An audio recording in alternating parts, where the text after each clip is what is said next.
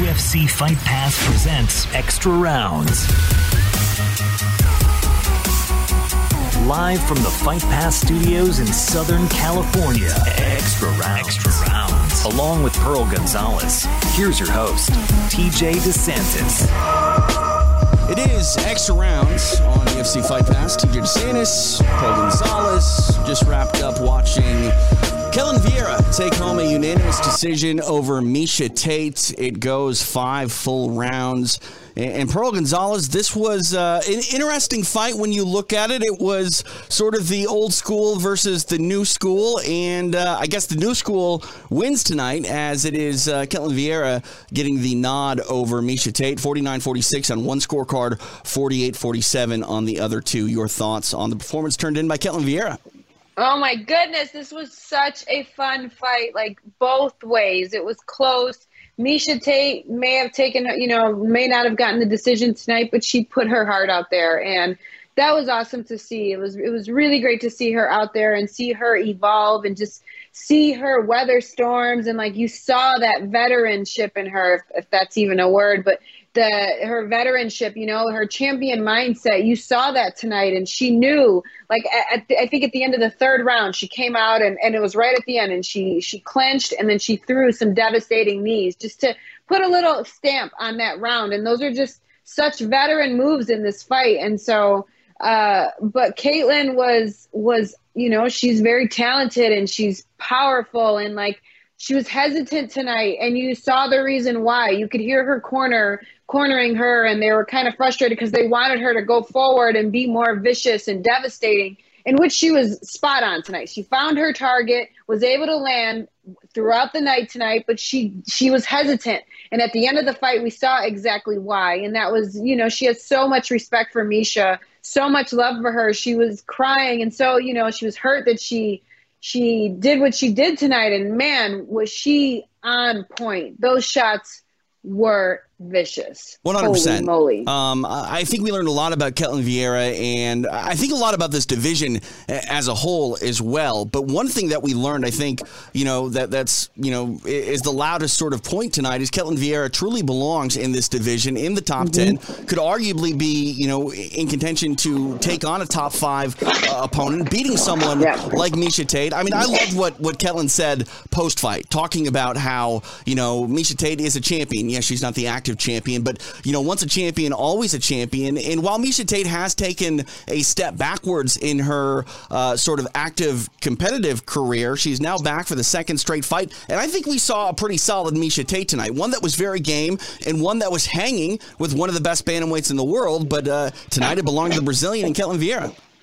Yeah, and she looked amazing tonight. I mean, she came out, she found her right hand, she found her target immediately, powerful. She wasn't necessarily coming forward. She was kind of countering tonight off of Miesha. Miesha was aggressive, really aggressive and forward aggressive in this fight. And so she kind of sat back and allowed for Miesha to open up so that she could set up her shots. And I mean, the uppercut hook was money tonight. I mean, there was, in the third round, she threw an uppercut hook that was devastating. And her jab was so clean tonight. I mean, it was in the face. She constantly had the timing down, was able to keep Miesha at bay for a lot of it. And, overall, that was what this was. This was a boxing fight for Vieira, and just her ability and even her discipline to stay composed, to stay calm and patient. I think that there were so many lessons learned tonight, and she said that in her interview as well. Yeah, no, speaking of lessons, one of the, I think, biggest takeaways was that, she needed to listen to her coaches a little bit more. She needed to be believing in sort of herself, because her coach, Andre Pederneiras, was like, don't go for takedowns. Go out there and do what is, working for you. And that sort of brings me to the one question that I think was a point that Dean Thomas, our old friend, brought up on the commentary team tonight, as well as Daniel Cormier, was it seemed like Vieira was a little bit caught up in the moment of who she was fighting and who she was competing against. And maybe, honestly, a little bit, Pearl, I'm curious if you thought this way. Do you think that Vieira was almost surprised with the sort of success she was having? Because you could tell the way she talked about Miesha Tate post-fight, she holds this woman up on a pedestal. She's very respectful of Miesha Tate, and despite having success, I still think was a little bit intimidated by her. She was definitely intimidated. I think that she was also at a point where, she knew, how dangerous Miesha is. We've seen Miesha lose like this in a striking fight several times in her career and come back and win. I mean, we talked about it in the pre-fight this week, her being dropped by Kedzie, for example, by a big vicious head kick, and then turns around and armbars her. Miesha has always been this fighter. She's dangerous from start to finish, and she finds a way to win. She'll find a way in there. And that's what makes Miesha so dangerous is you can never count her out, and she is always looking for a way to get this fight done and to finish it and win.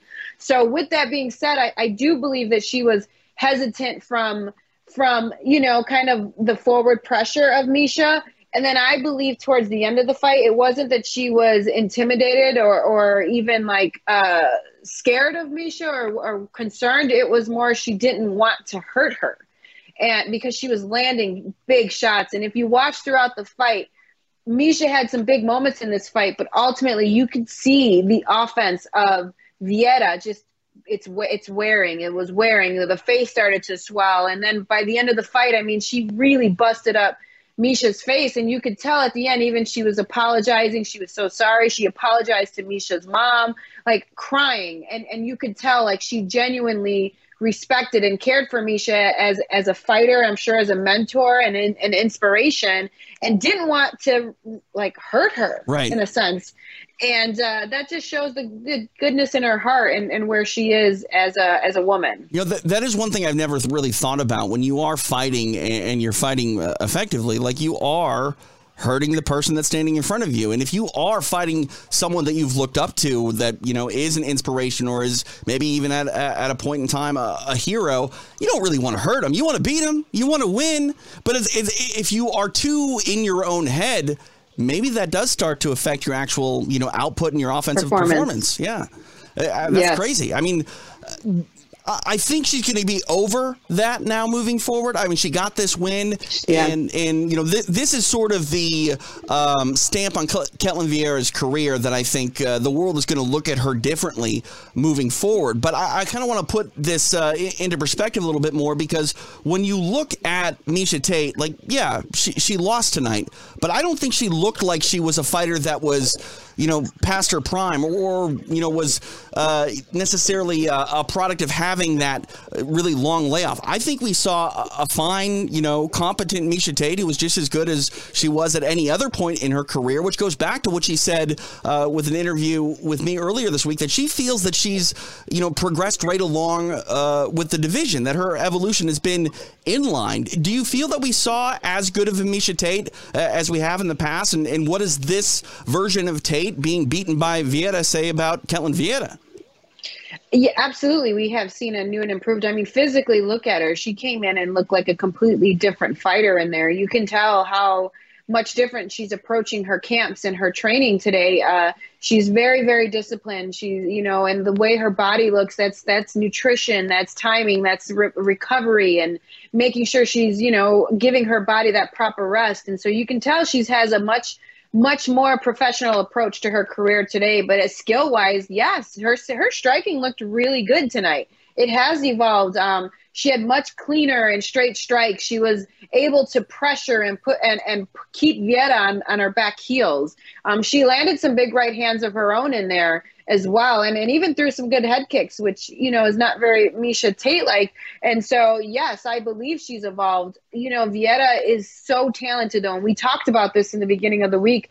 I mean, she is a very well-rounded fighter. She's strong, she's accurate, she's in a really good gym, a really good Muay Thai gym, so her striking is on point.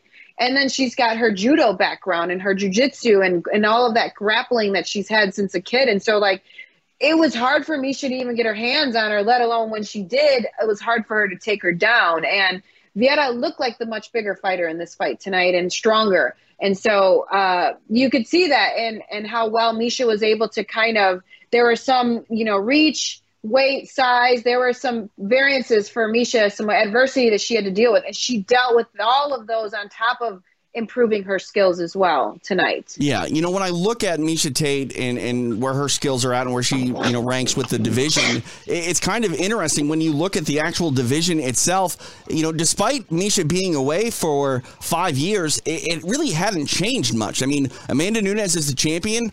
Who did Amanda beat to become the champion?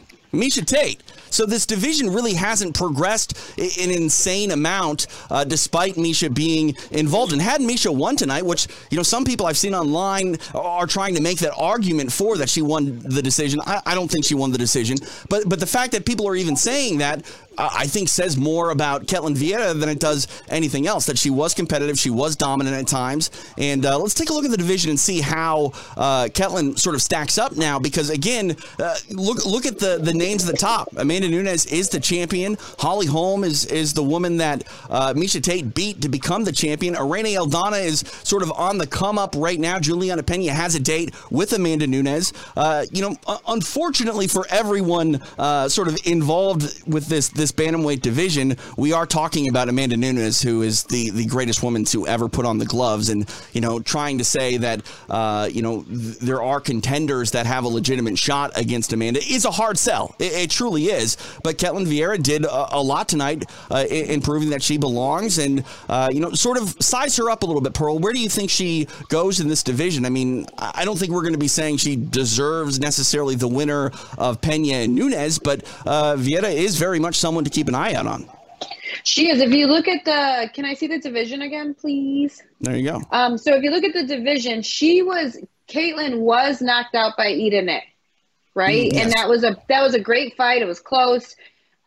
So she definitely deserves to be up there. She just lost a big decision to Yana. It was a very close fight. So there's that positioning there. So, I mean, you have to keep her in between, I would think, Irene and Yana to kind of work her way up, because she does have those two underneath those girls. But I mean, she is so young in her career. She's so talented, so well-rounded. Tonight, I really believe that she's learned a lot more other than just skills. Right. She really did learn experience and being in the fight and making good decisions when you're in the fight, knowing when to press on the gas when you have to, knowing when you need to pull back or be more evasive. There's so much to the fight on top of just the skills that you can only be learned through experience. And I believe that tonight it was her first main event spot. It was her first 5-rounder in the UFC against a big name, a huge superstar, and a champion at that. And she has learned so much that she can take away from tonight to really to catapult her to that next level and in the top 5 division, which is definitely where I think she belongs. She's Pearl Gonzalez. I'm TJ DeSantis. This is Extra Rounds from UFC Fight Pass, live tonight on Twitch and Facebook. You can also give us a call. 917-UFC-TALK is the number. You can send us a text message as well, 917-832-8255. But if you're on Twitch, you can drop a question in the chat, and we will get it on and talk about whatever it is that you want to talk about. Let's talk a little bit more about what we saw tonight in our co-main event. It was similar to our main event scrap, as we have a top, bubble top 5 contender in Michael Chiesa taking on the undefeated number 14 ranked Sean Brady. And tonight it was all about Sean Brady. An interesting fight, to say the least. I mean, he came out, Pearl, and really handled a proven grappler and a very difficult grappler in Michael Chiesa. I was a little dubious of the line. It looked like Sean Brady was a clear favorite on paper, with that ranking and him not necessarily fighting the upper echelon of talent like a proven commodity in Michael Chiesa. I didn't think he was going to have the easiest time with Chiesa, but for all intents and purposes, despite dropping that 3rd round, Sean Brady really came out and made a statement tonight against a very tough Chiesa. Oh my goodness, yes, he looked great tonight. I mean, he controlled the positioning in this fight. He had great striking in this fight as well. His experience in there, his level of comfort tonight against a a well-seasoned fighter like Michael Chiesa like has dedicated his life to it. If he's not training, he's analyzing, he's studying the sport itself. So he's a very dedicated fighter and very, what's the word? Like, give me a word. Like, very engulfed in the fight game. That's a phenomenal word, Pearl. Okay. Yeah. By the way, I'm sorry, guys. I'm in my nephew's room. You can tell I'm in his gaming chair. I had a hard time with the internet, so sorry. It's all right. It's good. It's really awesome in here, though. I'll tell you that. I mean, but anyways, I like video games. I'm just saying. Oh my God, there's like a whole setup in here. Right, like see? It's not a game right now. There's a whole big setup here. I mean, we're live on Twitch. You know, you're scoring points with our Twitch community right now. You know? All right. I don't do that. You don't know what those controllers will end up making happen. You know. Just get kicked offline. Let's talk a little bit about Michael Chiesa, though, tonight, because as you mentioned, Chiesa is a guy who is firmly enveloped in the sport, whether he's fighting or whether he's commentating. His game is always, being involved with MMA. And I noticed that tonight he had this interesting demeanor and composure about him. And it was one that I didn't know if it was necessarily beneficial or if it was to maybe his detriment. But the way that he was talking at times with Brady, there were the eye pokes and he immediately acknowledged it. It seemed like in a lot of ways that Michael Chiesa was comfortable, but I almost am wondering if he was too comfortable, Pearl. Yeah, I think DC would touched on that too in the fight and how they were talking. And DC's like, I'm not a fan of it. I don't like it. Like, you should be fighting right now. And he was very passive is the word. And maybe that's just his level of comfort of being in the fight. But at the same time, he did need urgency. Right. And he had moments. I mean, in the third round, he came back and he really did hurt. Is it Brady? Yeah, Brady. Yep, Brady. Brady. He hurt him in the third round with an onslaught, but then kept going to the knee. I didn't understand it because he threw the knee and then the clinch started. And then he was able to get out of the clinch, land some more big shots, and then throws the knee again, which is what ultimately brought them together and started the grappling, which is where he was being out-grappled tonight. He was being out-positioned is a better word, not out-grappled, but he was being out-positioned tonight. And as a veteran, you've got to be aware and like, look, my grappling's good. I'm known for this, but tonight is not my night. I need to move on and find a different place in this fight where I can excel. And I believe that at the end he did find that, but he ran out of time. And against someone like Brady, who was so composed in there, he was disciplined. He took the risks when he needed to. He played it safe when he had to. He knew the game. He was out positioning them and just a step ahead of Chiesa tonight. And for someone that is he 9-0 now? 14-0, 15-0? 15-0 now, yeah. So for 15th win.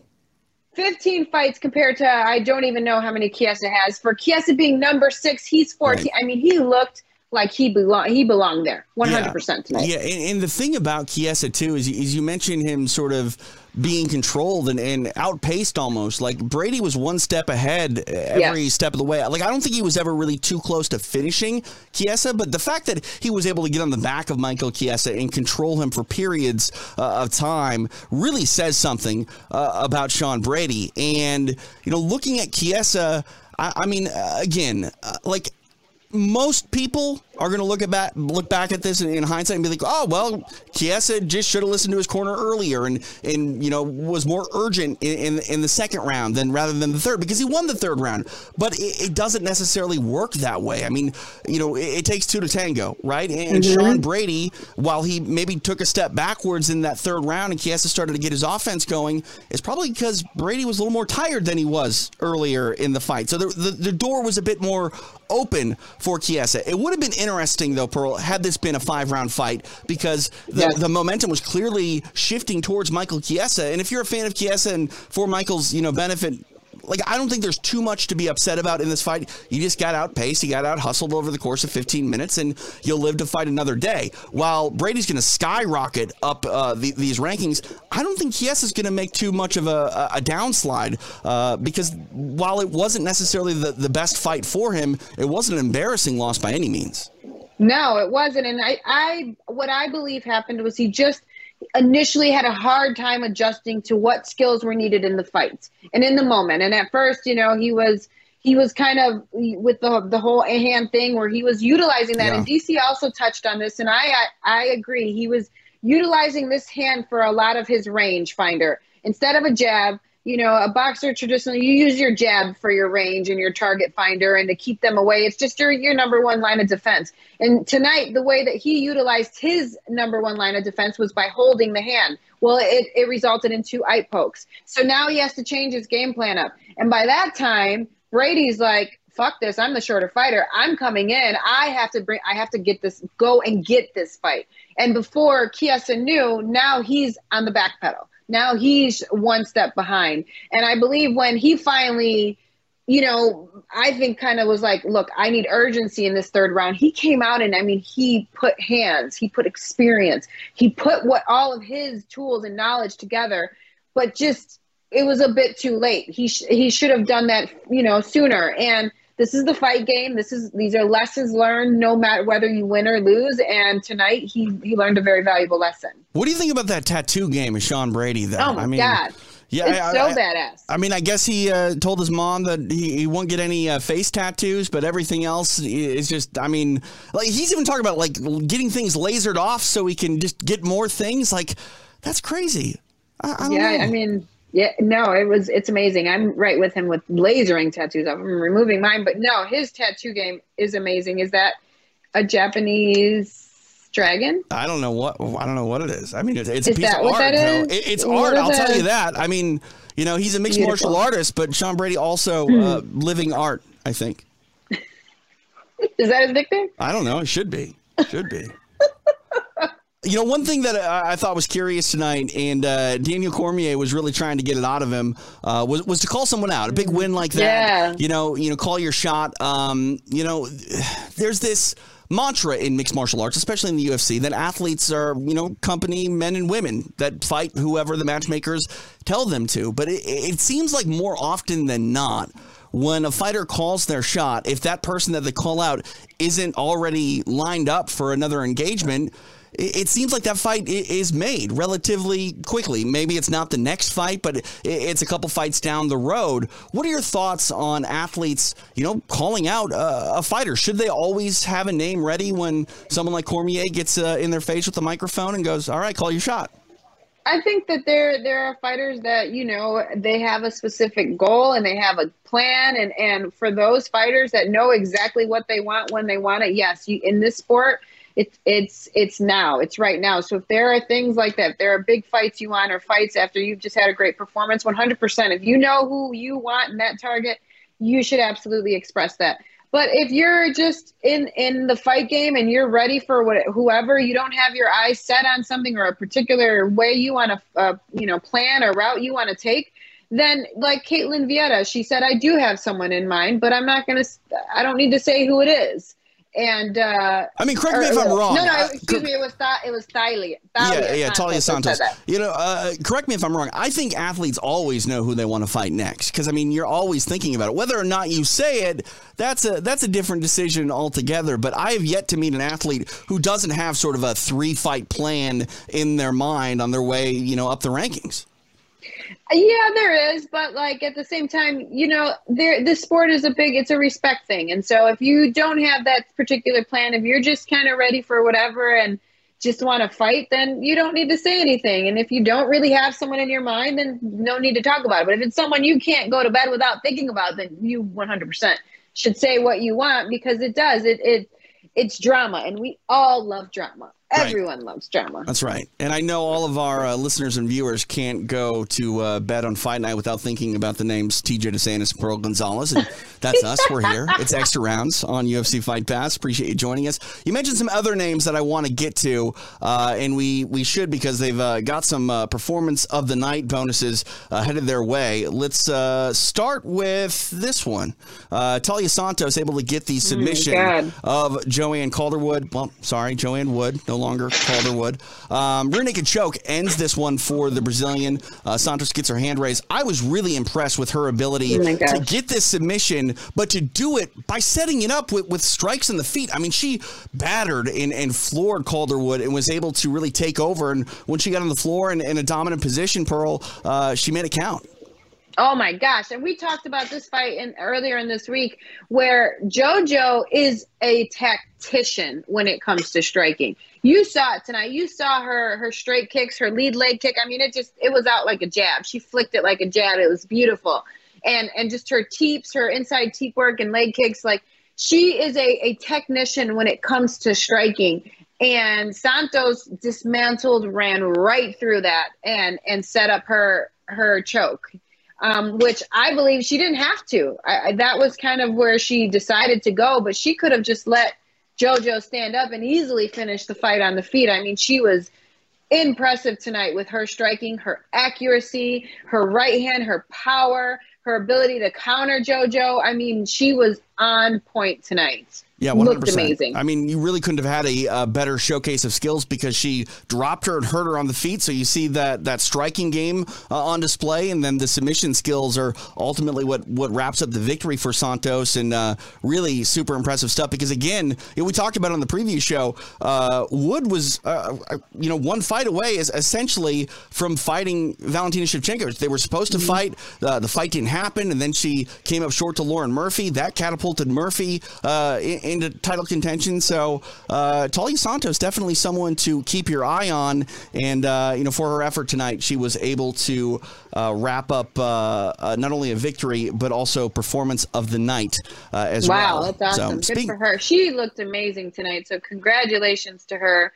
Phenomenal performance, man. She is, and we will be seeing her very soon fighting for that gold. 100%. Excited to see her progression. The night kicked off with a phenomenal fight for the first fight on the main card. Adrian Yanez able to get a split decision over Davey Grant. Both of these men were able to secure an extra $50,000, which was almost a foregone conclusion because, they're just bonus machines, and for good reason. Let's take a look at some of the action that we saw between these two guys as they kicked it off. I actually texted you because I thought that Adrian Yanez in the first round was getting the better of Davey Grant, but Grant had these big explosive movements, and he would go for flying knees and jumping kicks, and sometimes, Pearl, I think that the judges tend to reward that a little bit more than they actually should because it's not the cleanest of striking technique, but it does look good, and as we've seen in mixed martial arts, it's not necessarily clean and effective that always gets the reward on the scorecard. Sometimes judges just fall in love with activity and big movement. Yes, and I mean flashy, and he was flashy tonight. I mean, he packs power. We talked about this again, Grant is a powerhouse, and he comes and he'll stand right there. He doesn't really move backwards. He doesn't really set up movement. He's right in your face at all times, ready to exchange. And that's difficult for some people to deal with. And Yanez, his inside work and just straight down the pipe looked. He's another tactician, right? A technician that's right down the pipe, very spot on, like a sniper.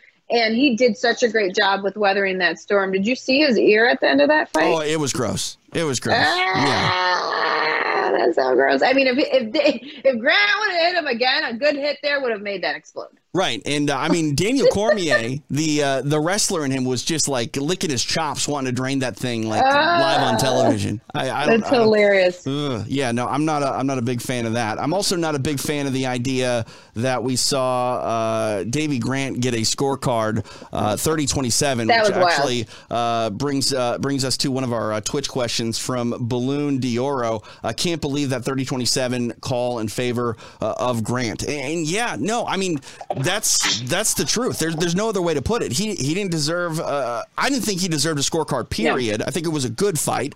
I thought Adrian Yanez was cleaner and more effective throughout the entire bout. I scored at 29-28. But that said, looking at Grant,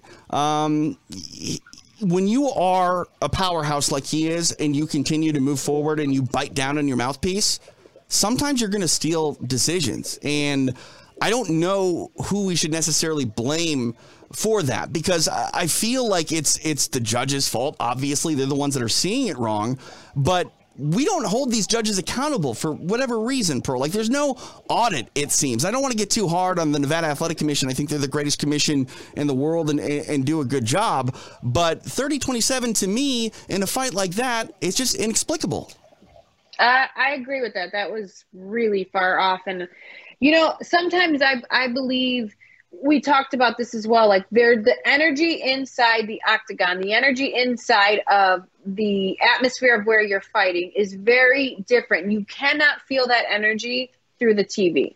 And so what I believe happens is judges will tend to feel the energy. And yes, Davy Grant he had this, he was aggressive and this big aggressive energy that he was, trying to release and put on Yanez. And Yanez was patient and sat back and landed these big clean shots on him. So I believe if he would have scored that may have been what it was, is the aggression or the forward movement of Grant, or him just not backing down. And Yanez, we know he finds his angles, he finds his range. He's not going to just stand in front of you and trade punches. He's a very clean striker, a very intelligent fighter.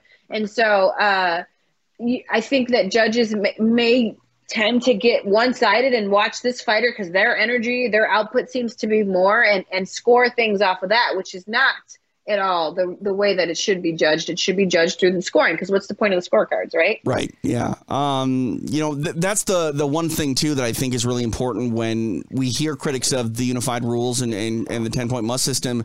Some people say, let's go to the old Pride rules where you score the fight as a whole.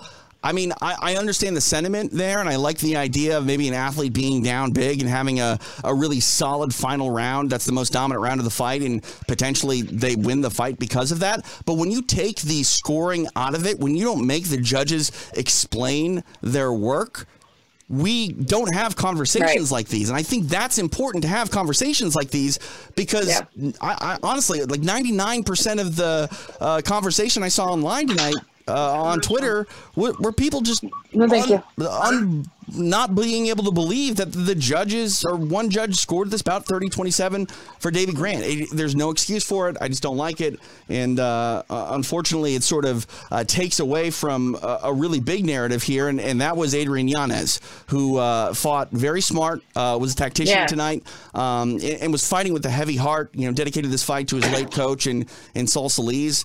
And the emotion that came out of this young man when that final bell sounded, I'm happy he didn't get robbed here, Pearl, because it would have been really hard to watch a man that deserved to win this fight, dedicated it to his coach, and let all that emotion go to not get his hand raised. But all is well that ends well, and Adrian Yanez is able to get that win, and does so with a heavy heart in honor of his late coach.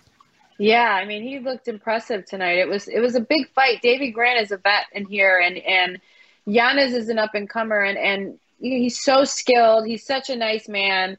Obviously a nice person and very close to his coach. And, your coach, your team is your family. You spend more time with them than you spend with anybody else. They go through every emotion that you go through during a fight camp, the ups, the downs, the highs, the lows, and they're right next to you, and so to wear that in this fight, I can only imagine how tough that was, and to remain disciplined and remain focused and composed and fight the smart fight and fight and utilize your skills and remove the emotion is so impressive. And he looked amazing tonight. He really did. What is it about Yanez that allows him to sort of weather that pressure and come back and be victorious? Because you remember the Randy Costa fight, the first round, it was all Costa. Like, most people don't, bite down to the mouthpiece and even have a clear head about themselves to come back and rally the way that he did. Again tonight, Yanez wasn't hurt nearly as badly as he was in that Costa fight, but someone as aggressive as Davy Grant, if you aren't, really composed and confident in your ability, you can just become too defensive because you're forced to be that way against an offensive, minded fighter in Davy Grant. What is it about Yanez that allows him to be, calculating in these fights? It's belief. It boils down to his belief in himself, his confidence within him, the ability to just remove your emotional intelligence, and to remove your emotion and just become this like video game player, right? That's no emotion, being controlled by your corner, listening to your corner, making the adjustments that are needed. And that's the biggest piece to this, is if you can remove your emotions and go out there and do what's needed and be in the moment, that is the key to having these amazing performances. And he clearly is gifted with that. Are you saying gamers make the best fighters? Because if you Maybe. are, like, Twitch is loving you, Pearl. They're just, I mean. It's yeah, basically. All right. Producer Steve wants to know what kind of fish are in the tank behind you. Oh my gosh. What kind of fish are in there? There's like what's the striped one? The zebra looking one? That one. And then I know that there's a goldfish. There's a couple of them in there. Okay, I don't know anything about fish. I know like piranhas and sharknadoes and jaws, and that's it. I don't know. I don't like Yeah, fish. he's got like 3 in there. Fish freak me out. Do they? Kinda, yeah. Why? Because they're like alien looking, really, at the end of the day. Oh my gosh, Like they they're breathe kinda water. cool. Think about that. They breathe water. They're amazing, and they never stop swimming and moving. They're so cool. I think that's sharks. I don't think all fish Well, never I stop mean, swimming. Well, I mean, they they can't really stop, stop they'll sleep a swimming because little bit. they're in the water. I mean, Yeah, they never, like, they might stay still for a little while when they sleep, but, like, I don't know, they're really cool. do they sleep? They're cool. Yeah, they do. Fish sleep with their eyes open. I just know that if you get in with the wrong crowd, people will threaten you to go sleep with the fishes. I've never heard that. You've never heard of sleep with the fishes? No. You live in New York. That's what the mobsters used to say back in the day. Sleep with the Really? fishes. Yeah. Ah, because they throw you in the water after they kill you. See? I got it. Yeah. I got it. Teamwork makes the dream work, and that's why we're the Yes, best it team. does. Yeah. Any other takeaways from tonight? I mean, we're talking about a fight card that was pretty competitive throughout. Oh my gosh, it was awesome. I do think that the narrative was a lot about the future, moving forward, because we see Ketlen Vieira get a big win over a veteran. Sean Brady, same sort of thing, getting the win over a top 6 fighter in Michael Chiesa, at -4 or at rank number 14. I mean, that's a huge jump. I mean, the fact that he's going to, not only make the top 10, but probably almost make the top 5 really says something. That's what I love about mixed martial arts. The momentum can be really fast moving. It can sometimes take a long, think about how long it's taken Michael Chiesa to get up to that top rank in the UFC of, number 5, number 6 area. And Sean Brady gets this opportunity, and man, what a statement. Yeah, it was a big night for him, a big performance. He's so respectful too. If you heard his post-fight interview, he's a respectful person. Didn't even really want to call anyone out. Was just very happy to be where he was. Had a lot of respect for Chiesa as well. But his grappling was on point tonight. Ronnie as well. Ronnie or Yaya? Yeah, Ronnie Yaya. Yep. Ronnie Yaya. He another one that had a really nice back game tonight. They both were just able to position and control these positions. Ronnie had some great transitions, but Brady did a great job in the scrambles of just taking advantage. And once he got both gentlemen, once they got the position, they used their body locks. They utilized their jiu-jitsu so well. They didn't rush. They stood patient, even when the fight tends to, lull a little bit. And they stood patient and composed. And ultimately, both came out with the big wins. I'm TJ DeSantis. She's Pearl Gonzalez. It's Extra Rounds on UFC Fight Pass. And I'm looking at a question. It's not even a question. This gimmick's got to go away. Frankie passed it along to me. It's from Ballon Darrow again. Dana White looks like the evil twin of TJ DeSantis. No. No. I don't think so. But this kind of mean. Not all bald white guys look exactly alike.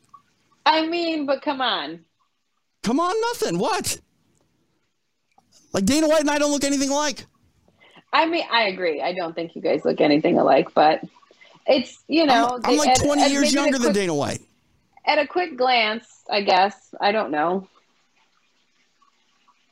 I don't know. I'm thinking it's always the same thing. It's Dana White or Matt Serra. One of the two.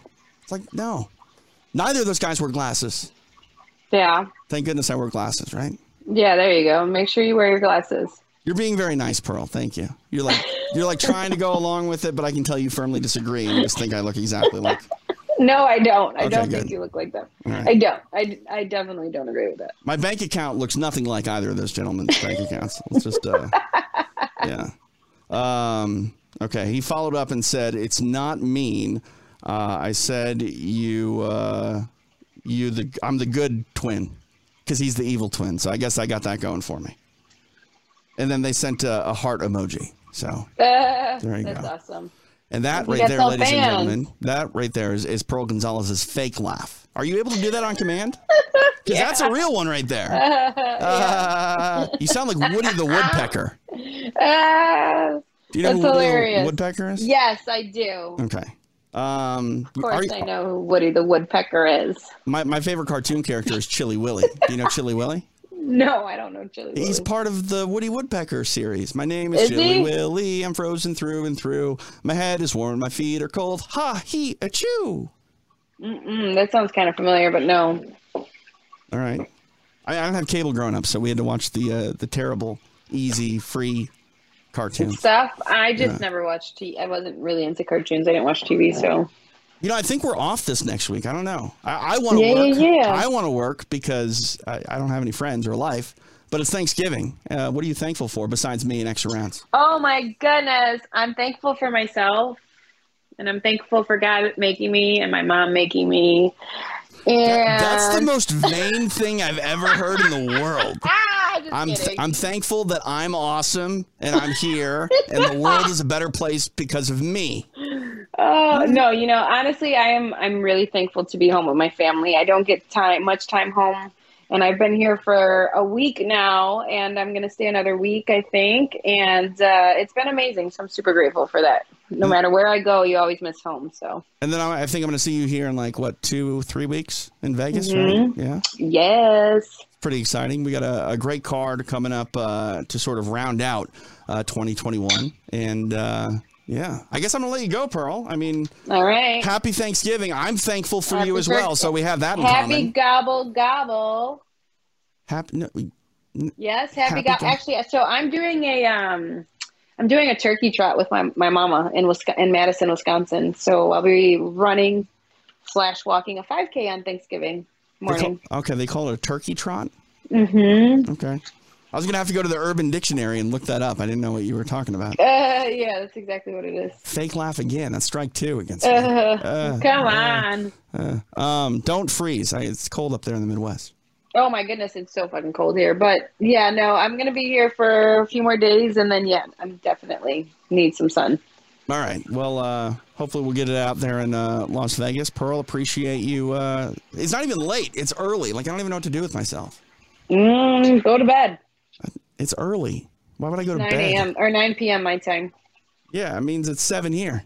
Yeah. All right. Well, go. Get out of your nephew's way so he can get back to gaming. All right. All right. Bye, Pearl. Bye.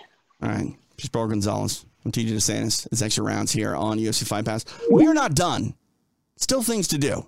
It's true. Going to be joined by Brantley Gilbert. If you are a fan of country music, you're going to want to stick around as we talk to a guy who's got a whole bunch of platinum and gold records on the wall at home, and he's got some MMA connections as well. Brantley Gilbert will be on the other side of this break, and stick around. It's extra rounds right here on UFC Fight Pass. This is what I live to do. This is what I train to do. This is what I love to do. Wow, what a performance by Miesha Tate! When that fire went out... Oh, she hurt her! Miesha, let's go! Oh, that's it! I was like, yeah, I'm finally broken. Once I really found myself, the fire just lit, and it never went away.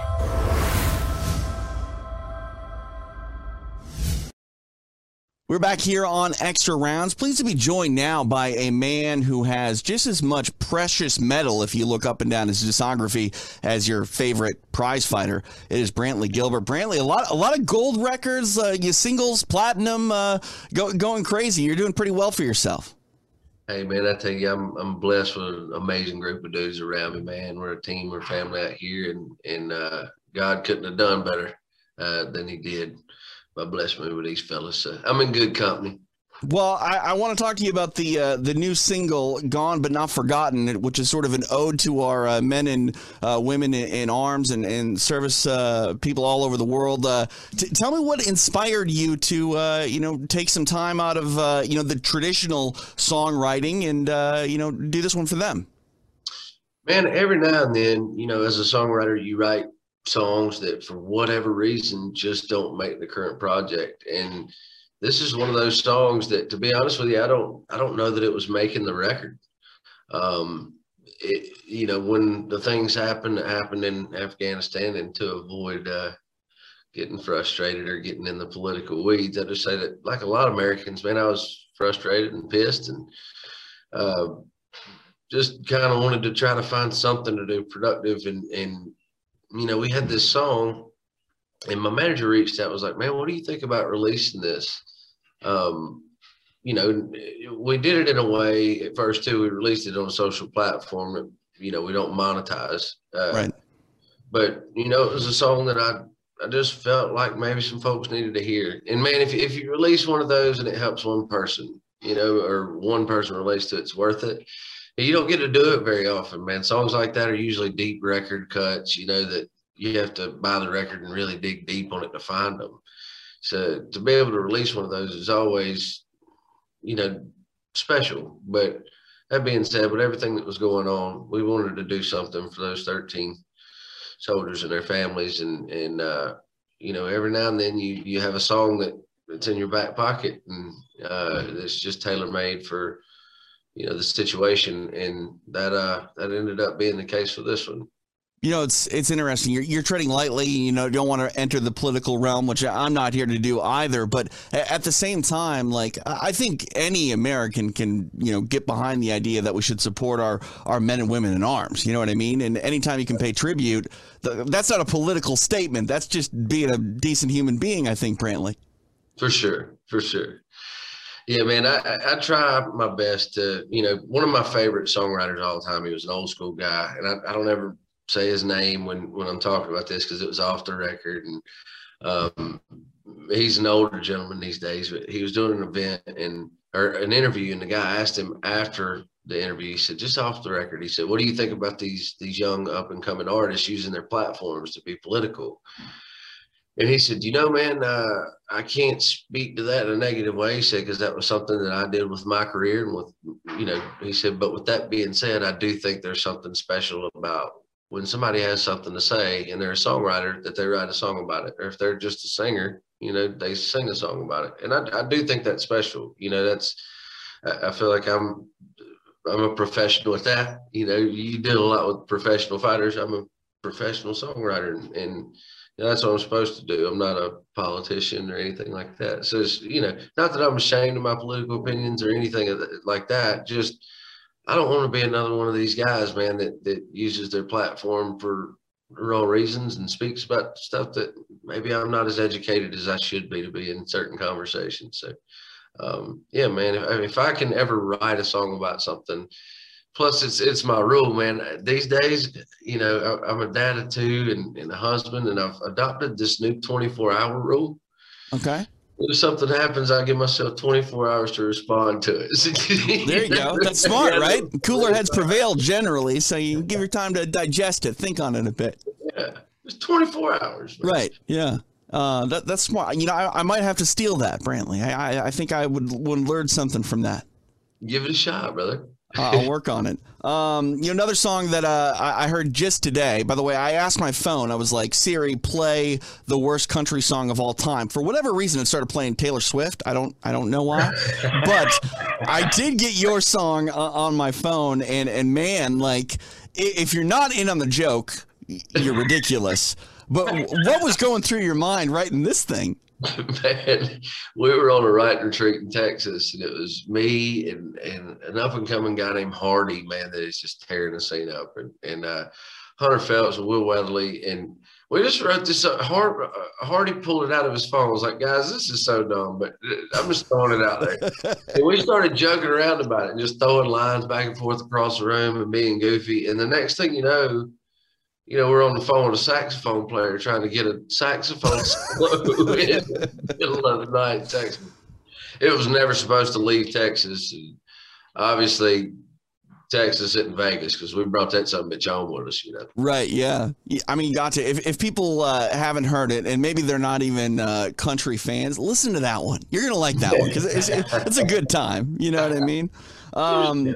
You know, looking back in the discography, I was reminded that in the music video for Small Town Throwdown, Chuck Liddell's in the mix. Like, how did that come about? Man, I've been a Chuck Liddell fan, you know, since the first time I saw him fight. The Iceman was huge to me, dude. I like the way he just pretty much throw his hands point to the ground, pulls some Max Holloway shit, and just start throwing haymakers. I love that. I love to do is a hard hitting, just rough and tough dude, you know. And I always liked his fighting style, and I figured it'd be pretty cool if I got to meet him. To, you know, a music video wasn't a bad way to do it, but he came out, man. He was so cool. Him and his wife both came and hung out, and it was pretty funny. He was on set, and Justin Moore, another artist buddy of mine who's also in the video, you know, Chuck got there, and I was like, so man, did you you know, did you read the treatment or whatever, you know, the script for video? And he was like, no. So it was really uncomfortable at that point. You know, he gets punched in the video. Right. I'm walking through it, and I said, and at that point, Justin's going to take a swing at you. And we start looking around for Justin, and we don't see him. And Justin's posted up probably about 10 feet in the corner, looking the other way, like off in the distance. Right. And he just turns around. He's got his cowboy hat on. He turns around and goes, Chuck, I got kids, man. It's awesome. It was awesome. I love it. I love it. The MMA connection doesn't end there. Sounds like you had a unique experience with former UFC heavyweight champion Tim Sylvia as well. Oh yeah, several. That's my dude, man. Yeah, let's talk about Tim. Yeah, man, I love Tim to death, and he and his wife met at one of my shows years back, and he ended up proposing to her on stage at another show years down the road, just not awful long ago. And man, he's just a special dude. He's one of those guys. He's bigger than life, man. But you know, I would say he's a big teddy bear, but you know, then there's that switch that if it flips, like, you know, his nickname is the Grizzly Bear. It's appropriate because, you know, he's soft and fuzzy and nice and, you know, cute, and then he'll just rip your heart out in front of you. Exactly. Just rip your face off. Right. Exactly. But man, we're like-minded dudes. He's into, you know, a lot of the hunting stuff and stuff that I enjoy. And man, we all enjoy having him out here on the road, man. He's an awesome dude. You know, a lot of us are UFC fans out here, MMA fans, and I've been blessed with making some really cool friendships in y'all's world. You know, Jimmy Rivera is a good friend of mine. Talk to Michael Chandler on a regular basis. Cowboy Cerrone and I text him every now and then, see if I can get one back. He's a cool ass dude. Man, there's a lot of guys that I've met that just, man, fighters are cool ass dudes for the most part. I haven't met any yet that I don't like. Well, I mean, you and your crew got a good aura around you. I don't know if too many athletes are going to meet you and not just have a good time. You know what I mean? Like, you know, it's actually it's kind of funny because when you look at country, you know, over the years, you know, I think the country and Western music from like when I was a kid, you don't think about these big sort of. I mean, I hate to say this word because it's not necessarily rock, but like they're rock tours. You guys are rock stars at this point. Like, what do you think the shift has been over the last 10, 15 years in country music to where it just seems like every bit of a good time is, say, the biggest, you know, rock tours of the world were back in the 80s and 90s. Oh, for sure, man. I'll tell you this, for us, we've always been outside the box. You know what I mean? We kind of came in the game outside of the box, and, you know, we built a following before we really came to Nashville. Nashville's where it's at. That's where, you know, that's where you get your rocket pack put on. You know what I mean? But we already had some really good things going. You know, we built something that I felt like was, you know, valuable, and not just in, you know, ticket sales and stuff. We built something that was sustainable, and we knew we built something that worked. And we have this army of people of the BG Nation that are just freaking incredibly just loyal and devoted, man, and they're crazy. They're awesome. But, you know, when we kind of came to town and we met with Scott Borchetta, who's still a record label president to this day, he knew we were high octane, you know, and kind of on the outskirts of country. And I feel like that's always kind of played to our hand. You know, we never, you know, if we do something that's outside the box that leans a little more rock or even has a little rap beat to it or something, and, you know, it doesn't really blow anybody away. People don't get too mad about it. It's right. like, well, it's not new. He's not trying to do something different. They've always done stuff a little different. Yeah, you mentioned sort of like blurring the lines, I guess. Like there's nothing wrong with, like you said, kind of thinking outside the box. For sure, man. And I'll tell you, the way people consume music now as opposed to, you know, when I kind of came in the game, it's drastically different. You know, it's kind of song to song basis as opposed to, man, you remember back in the day, a band you liked or an artist you liked would release a record and you need to go to Walmart or Target or Best Buy or your local record store and you stand in a line sometimes and wait to get that thing. You'd take it home and wear it out and you'd listen to the whole record and find the, you know, the B-side songs that are like, you know, just the kind of the gold you find when you dig into a record. The deep cut. That's kind of, yeah, that's just doesn't exist much anymore. People don't listen to it anymore. And to me, it's kind of sad because, you know, I've always, it's crazy. But that being said, it is what it is. And one of the positives about it is, you know, with that, a lot of the rules are going out the window. Right.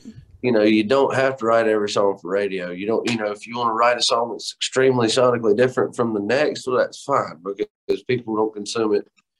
You know, people don't listen all the way through anymore anyway. Very seldom does that happen. So, you know, I enjoy that as a songwriter and, you know, it's just kind of a free pass to get outside the box and not play by any rules. And, you know, it's, you know, I don't mind that part of it, but I will always miss, you know, and appreciate. I have a deep appreciation for the folks like me that will buy an entire project and listen all the way through it. Right. Yeah. Like records will take you on, you know, your own sort of adventures in a way. And nowadays with singles, like my son is 10 years old. Like he listens to the first hook, the next song. And it's like, man, there's 2.5 minutes left in this song.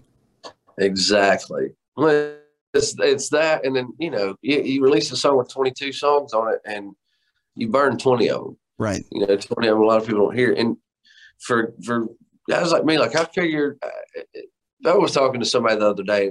It's like, you know, man, a lot of the songs that people know us best for, and between me and you, well, not between me and you because it's obviously on a podcast, but I mean, and not many people listen, Brantley, you know. Yeah, bullshit. No, so you know the truth of the matter is, a lot of the songs that we've singled and gone to radio with have been my least favorite songs on the record. Right. You know, a lot of the stuff, a lot of my favorite stuff are the deeper tracks, and you know, stuff that you got to play those radio hits every night when you're on stage. You got to play them over and over and over again, and not that they're necessarily bad, but I mean. Man, no one wants to hear that, or no one wants to do the same. Like you can't eat the same. I can't eat pizza every day. I love pizza, Brantley, but I can't eat pizza every day. I'm right there with you. Let's talk a little bit about a tour. I think are you on tour right now? I think you might be coming to Vegas. We are, man. We're on the worst country tour of all time. Okay. All right. Perfect. Take that, fitting. America. Yeah. You know. So it's really crazy right now, man, because you never know. We kind of just pull up where we're supposed to be. I never know if it's a tour makeup date or if it's a new one. Right. Just because, you know, we're still making up for 18 months of, you know, garbage. But, right. You know, I think we're all just happy to be out on the road, man, doing, you know, I think people, you know, or all of us may have kind of had a brief snaps of memory about how much like just coming together and seriously, you know, hanging out with each other does for like your soul, man, and just for not being a shitty person.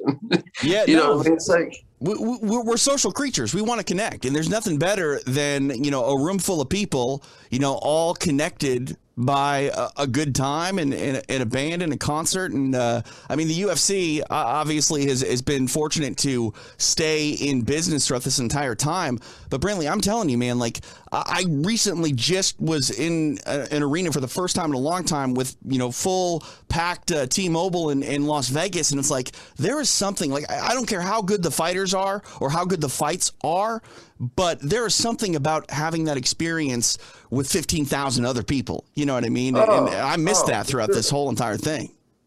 Oh, yeah. You and me both, man. And concerts are the same way. But I can tell you, we went to my wife and I, and my manager and his wife, and Jimmy Rivera and his wife went to the Cowboy Conor fight. And, man, just the energy there. I mean, throughout the prelims, even before the main card started, there's just something different about people being in the room. And it's like that watching it on TV, too. Like this last fight, freaking, dude, my boy and Michael Chandler and Justin Gaethje freaking threw down. Oh, man. And, I mean, dude, it's, without the crowd in that, what would we still be as fired up about that fight? Probably. I would be, because that was freaking fireworks, man. But, the athletes themselves deserve to have the feeling of that response. You know what I mean? Like, those two guys don't need any extra fuel to fight. I mean, you call yourself high octane, those guys are 100% like pure nitro at this point. But, to hear those people in Madison Square Garden, like, I firmly believe that fight was made better because of the people there. Absolutely. The whole card, man. I mean, it's just, and not that, dude, I literally, like, throughout COVID, I don't think I missed an event, but it is different. Yeah, the one thing I did like about it is you could actually hear contact. Isn't that crazy? It makes you think differently about the sport. Oh, it does. But it is what you're like when the crowd's into it, when somebody lands like a serious shot, man, and you just hear that. And the angst too between fans, because I mean, dude, it's just, I mean, anybody that's been to a fight knows, or it really, I feel like after I went to one, then I watched it on TV. It still meant something different because it's like, sure, there's very, very little that parallels to the energy inside of a fight. That's some crazy shit. I worked in FM radio before going into mixed martial arts, and I remember going to some of these bigger festivals, and the festivals, they weren't always the best music experience from just taking in the bands and the artists, because you're like in a crappy amphitheater or it's raining, and a guy I worked with said it's 10% show and 90% experience. And as a sports goer or a concert goer, I've sort of lived with that in the back of my mind, because don't think so much about the quality of the product you're going to see. Think about the quality of the experience that you're sharing with others. And that's one thing that COVID, I think, has definitely put back into perspective for me and others. And it's just, it's good to get back to normal.